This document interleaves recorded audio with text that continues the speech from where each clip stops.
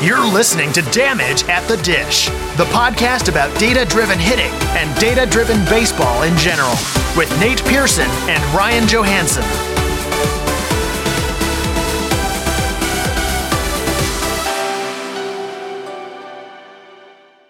Damage the Dish is brought to you by Great Lakes Bat Company, the quality maker of custom wooden bats and the industry's leader in personalized bat fitting.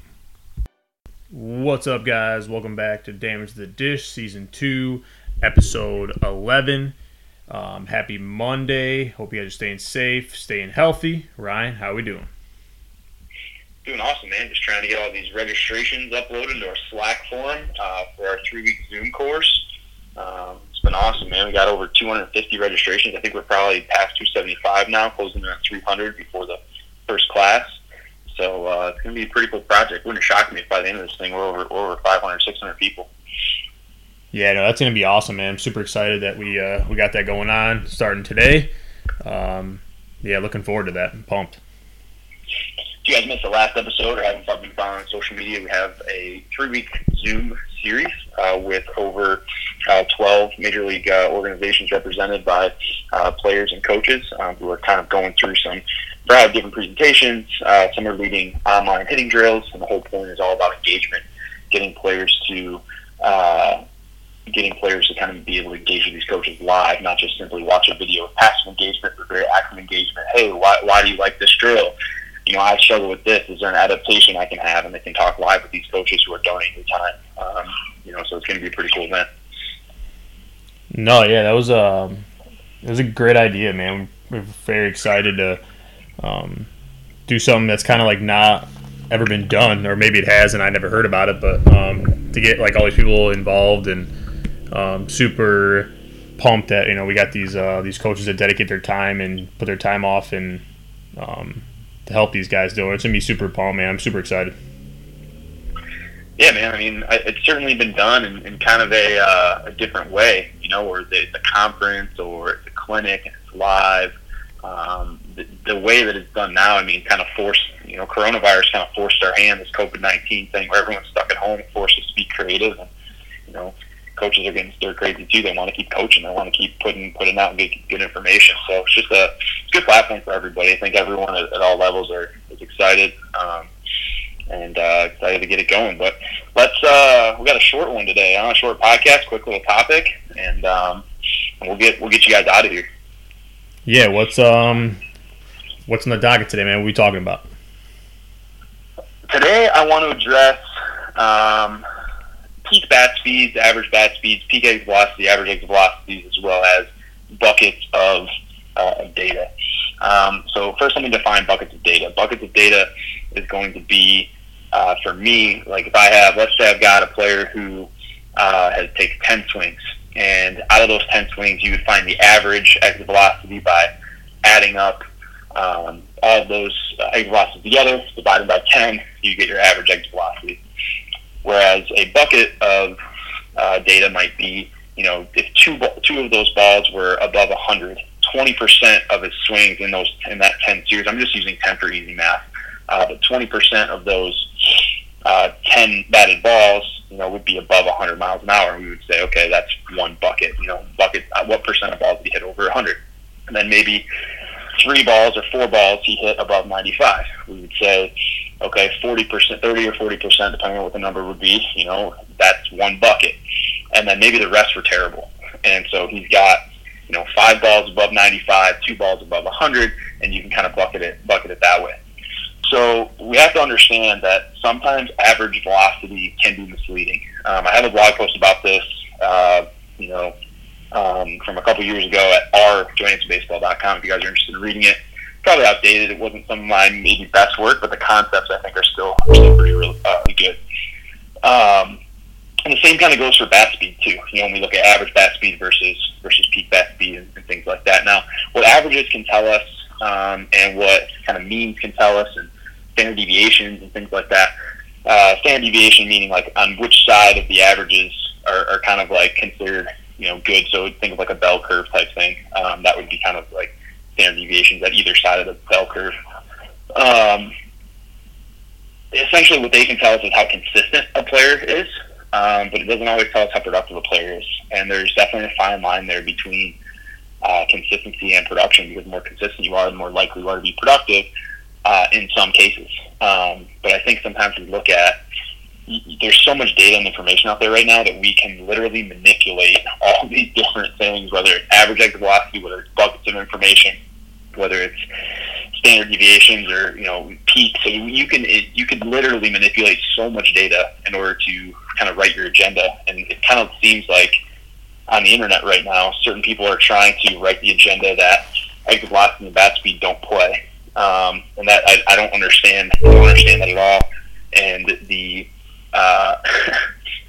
argument is essentially, yeah, I used to think that way too, but now I'm smarter than you. And as open-minded as we try to be, I can't possibly fathom some of the. I mean, I get the point. They're talking about deceleration, all these things. Like, yeah, we're on that as well. Like that's important. So to me, it sounds like we're arguing over verbiage or talking about different verbiage to support an agenda versus actually saying like going slower is better. And we certainly have a whole other aspect that we looked at, the cognitive side, where we actually do think that going slower is better sometimes for some players. We think that some players perform better 80 to 85% of their peak bat speed, where some players perform, or most players in general perform better 90-95% of their peak. So it's not that I think going slower is better. I think that's why peak speeds matter. No, yeah, I think it's like a funny argument, because like if you hit the ball harder, more consistently, like you have a way better chance of like getting on base.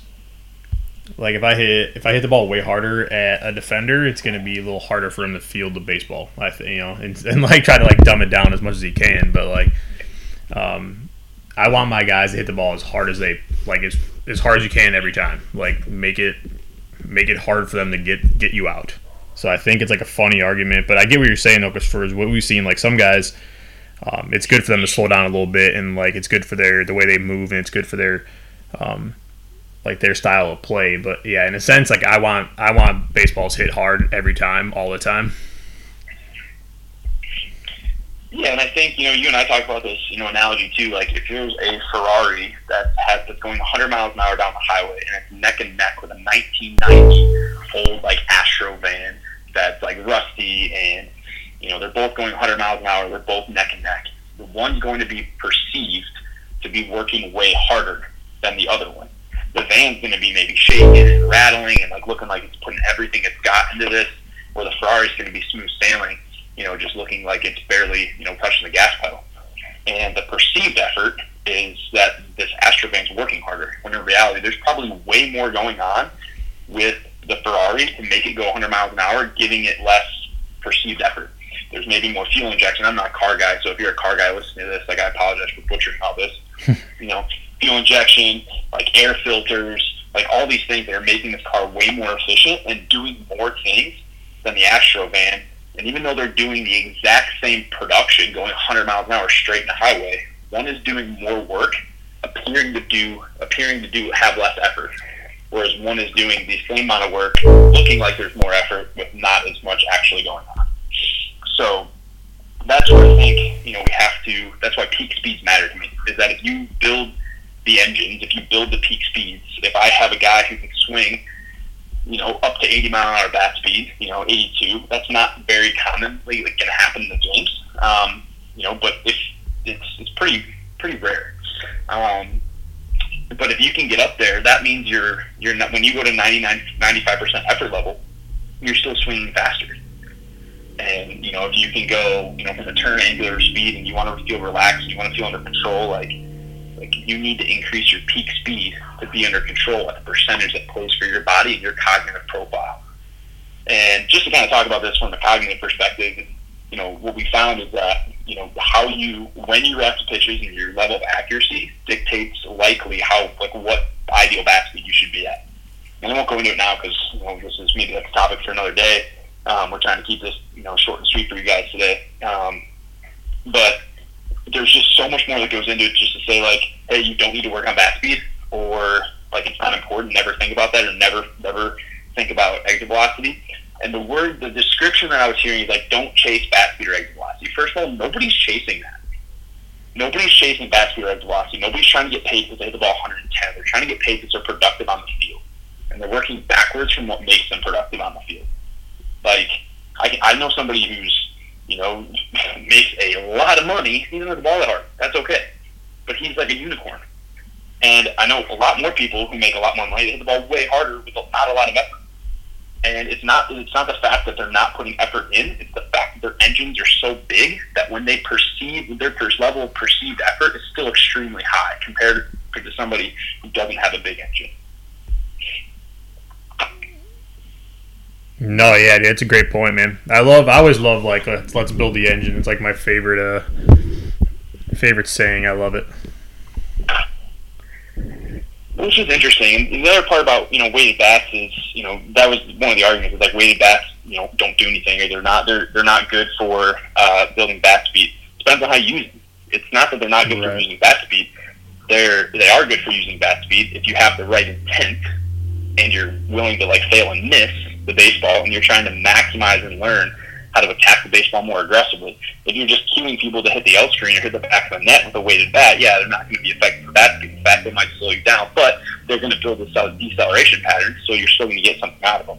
Right. Now, where bat speed comes into play and kind of, we sort of talked about the other day is, when we're talking about those drills, is if I've got a super speed slugger or if I've got a really light stick and I can, you can essentially make your own super speed sluggers if you want to, you can, and you just swing those dry and you just do a bunch of dry swings, you're going to get faster. Like, you're going to learn how to stop better and learn how to accelerate better. And part of that is because part of those programs are doing both sides. So you're working the right and the left, even if you're not a switch hitter. So a lot of people get really uncomfortable with when I first tell them hey, turn around. Now you got to swing lefty. And they're like, huh? I'm not a lefty. And they're like, don't look at me, don't watch me. Just do it. Then I guarantee you, we've tested that time and time again, your bat speed will improve, exit velocities will go up, deceleration patterns improve. When you look at 40 motion and you look at things like that, players get more efficient just by dry swinging bats in a somewhat common sense sequence from that aspect. So it's not that any tool, it's just when people complain that black can't do certain things. Okay, that's fine if it can't do certain things. Understand what it can do and use it appropriately. Or people are like, well, HitTrack doesn't have spin. Okay, that's fine. Understand what it can do, use it appropriately. Look at launch angle buckets then. Try to, define paths from there if that's all you have and you don't have a blast sensor. Although if you have a HitTrack and you don't have a $150 blast sensor, there's something wrong there. Let's work smarter, not harder. From that aspect. So it's all these things are out there, and everybody's, man, it's frustrating. And I think that's kind of going back to what, this project we talked about at the beginning is going to be so cool. Is there's really no agenda here. There's no agenda at all other than to engage with people, build relationships, and put people in front of everybody. None of these coaches are talking to each other beforehand. I'm not giving them any direction and how they want to lead the hitting drills or how they want to do their workouts or how they want to do anything. It's just hey, day one, here's how to be your own coach. Here's how to gather information and work appropriately for what works for you. And here's all these really smart people who have done some cool stuff in this game that are going to share information with you. Take what you like and move on. Take notes, do that, all this other stuff. So that's kind of where I think right now when you get on the internet and people are trying to sell a product, they're trying to sell certifications, they're trying to sell a video series, it's they're arguing with each other about which one they should buy, which the client should buy. So it's not even really an argument, it's just marketing. As we just had this whole discussion and things like that, all it ends up being is just marketing. And you would hope that people who are actually applying this information, even if they say one thing maybe to market their product, they might believe something different. Right. I don't know if that's the case or not. But at the same time, hopefully you believe in what you're selling. Which I don't necessarily think that if you're trying to push one direction of an agenda, you don't necessarily believe in it, even if you're willing to kind of bend and be flexible in certain instances. But yeah, it just makes zero sense to me of why you wouldn't want to build a Ferrari and wouldn't try to develop better patterns in an Astro van. No matter what you do, you're not going to build up that Astro van to be better. I'm sorry, but it's just not going to win. And you have to, we were talking about restrictions and things like that too. Which one's going to turn better? The Ferrari's going to move better. It's going to move better at higher speeds. It's going to move better at slower speeds. It's going to move better. And so the argument is don't chase exit velocity, don't chase bat speed, just worry about your movements. Why can't we move better faster? Right. And then work on our cognitive profile to understand what our cognitive profile is and what effort level, what perceived effort level, for one, which is different. Your perceived effort level as a person is different than what the actual effort level is. I mean, there's been times with bat speeds and even putting 4D on, they're like, hey, what effort level do you think you're at? And I was like 80% there. I was like, dude, you were like 5% off your max. Like, that's great. Like, good. You perform really well at 95%, but your perceived effort level is slowing down and breathing and thinking 80%, and you're at 95% of your peak. And they're like, dude, really? I'm like, yeah, just breathe and relax. It's fine. You can do that. And then there's people that are like, oh, man, I felt like I was at like 85, or 90. And I'm like, dude, you're at like 60, dude. Like, you need to think, like, turn it up a notch. Like, you need to be, like, heightened. And so that's kind of where, there's no one-size-fits-all. Like, oh, everyone, like, slow is fast and fast is slow is the dumbest phrase I've ever heard ever. Like, no, fast is fast and slow is slow. Like don't change the English language. Like, this is like, that makes zero sense to me. That's my lead. I can do a whole topic on that, which I just end up repeating a lot of what I said, but that's a whole nother thing. There's more context that kind of goes into it. So, again, typical me. I'm my soapbox, talk kind of quick. I want to get you guys out of here. There's obviously more to it than that, than what we talked about today. Movement patterns. Moved really well. That's awesome. That's great. I agree 100% with that. It's not all about bat speed or exit velocity. I agree with that too. It's not. Like, if you're just chasing that just to chase it and that's your only goal and you think that that's going to, like, make you better, it will not. But I don't think that anybody is chasing just a number. What we're chasing is production on a field and working backwards from that. And there's different points of the season or of the off season or of your training platform that has periods to it.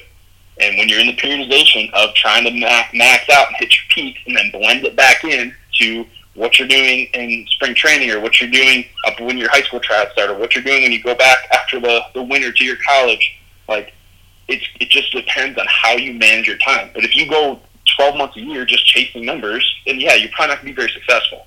But to say that it doesn't make sense to try to build your engine and try to have a higher peak so you can play at a lower level or a lower perceived effort level, it makes zero sense to me. I can't comprehend it. And maybe I'm just not smart enough, because apparently that's the argument too. It's like, I remember when I was there, I used to think that too. Like, you didn't. Like, you're not explaining it that way, but that's okay. Sorry, I got mad.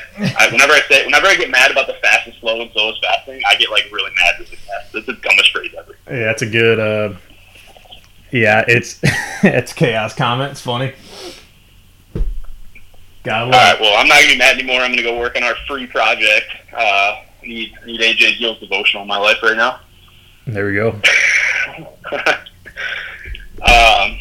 Oh, yeah, that was the other part of it. So, yeah, each day we're going to have a devotional, and we are going to have a Bible study on Thursday nights from 5 to 6.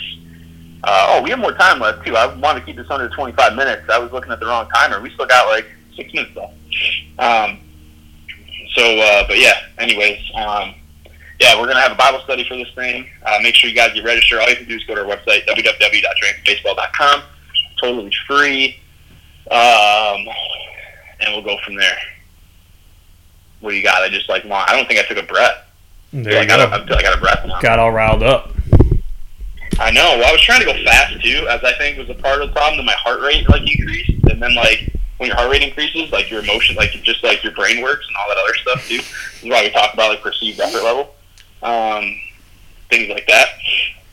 But yeah, I'm definitely. I was talking with the big league coach the other day about flow state and kind of the prefrontal cortex, and kind of what kind of happens to get in the brain to kind of allow people to get there. And I'm on board with, like, moving slower. I am. Like, I'm on board with, like, certain people with certain cognitive profiles moving slower. I'm also on board with people who need to, like, know how to get heightened, moving at a, like, they need to go max effort all the time.